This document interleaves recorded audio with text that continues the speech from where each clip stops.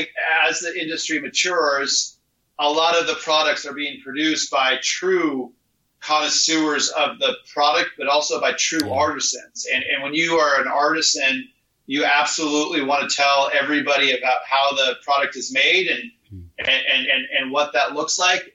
As a consumer, though, for the broad-based amount of consumers, you really care less about the active ingredients and you care more about what the effect is. And I think there's some companies like Dosis that does a great job of marketing to effects.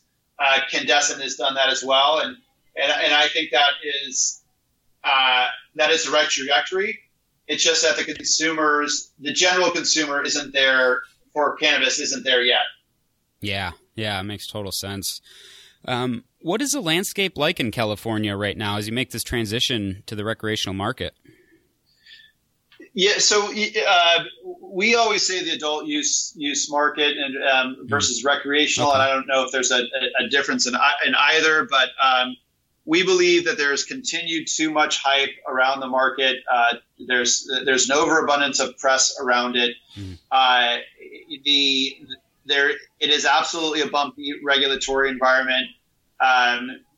There is no green rush. The reality is that for the vast majority of suppliers in the market, it's been very difficult for them to have product that's passing testing and to be able to get through the regulatory loopholes. Yeah. And I feel for them in a number of different ways.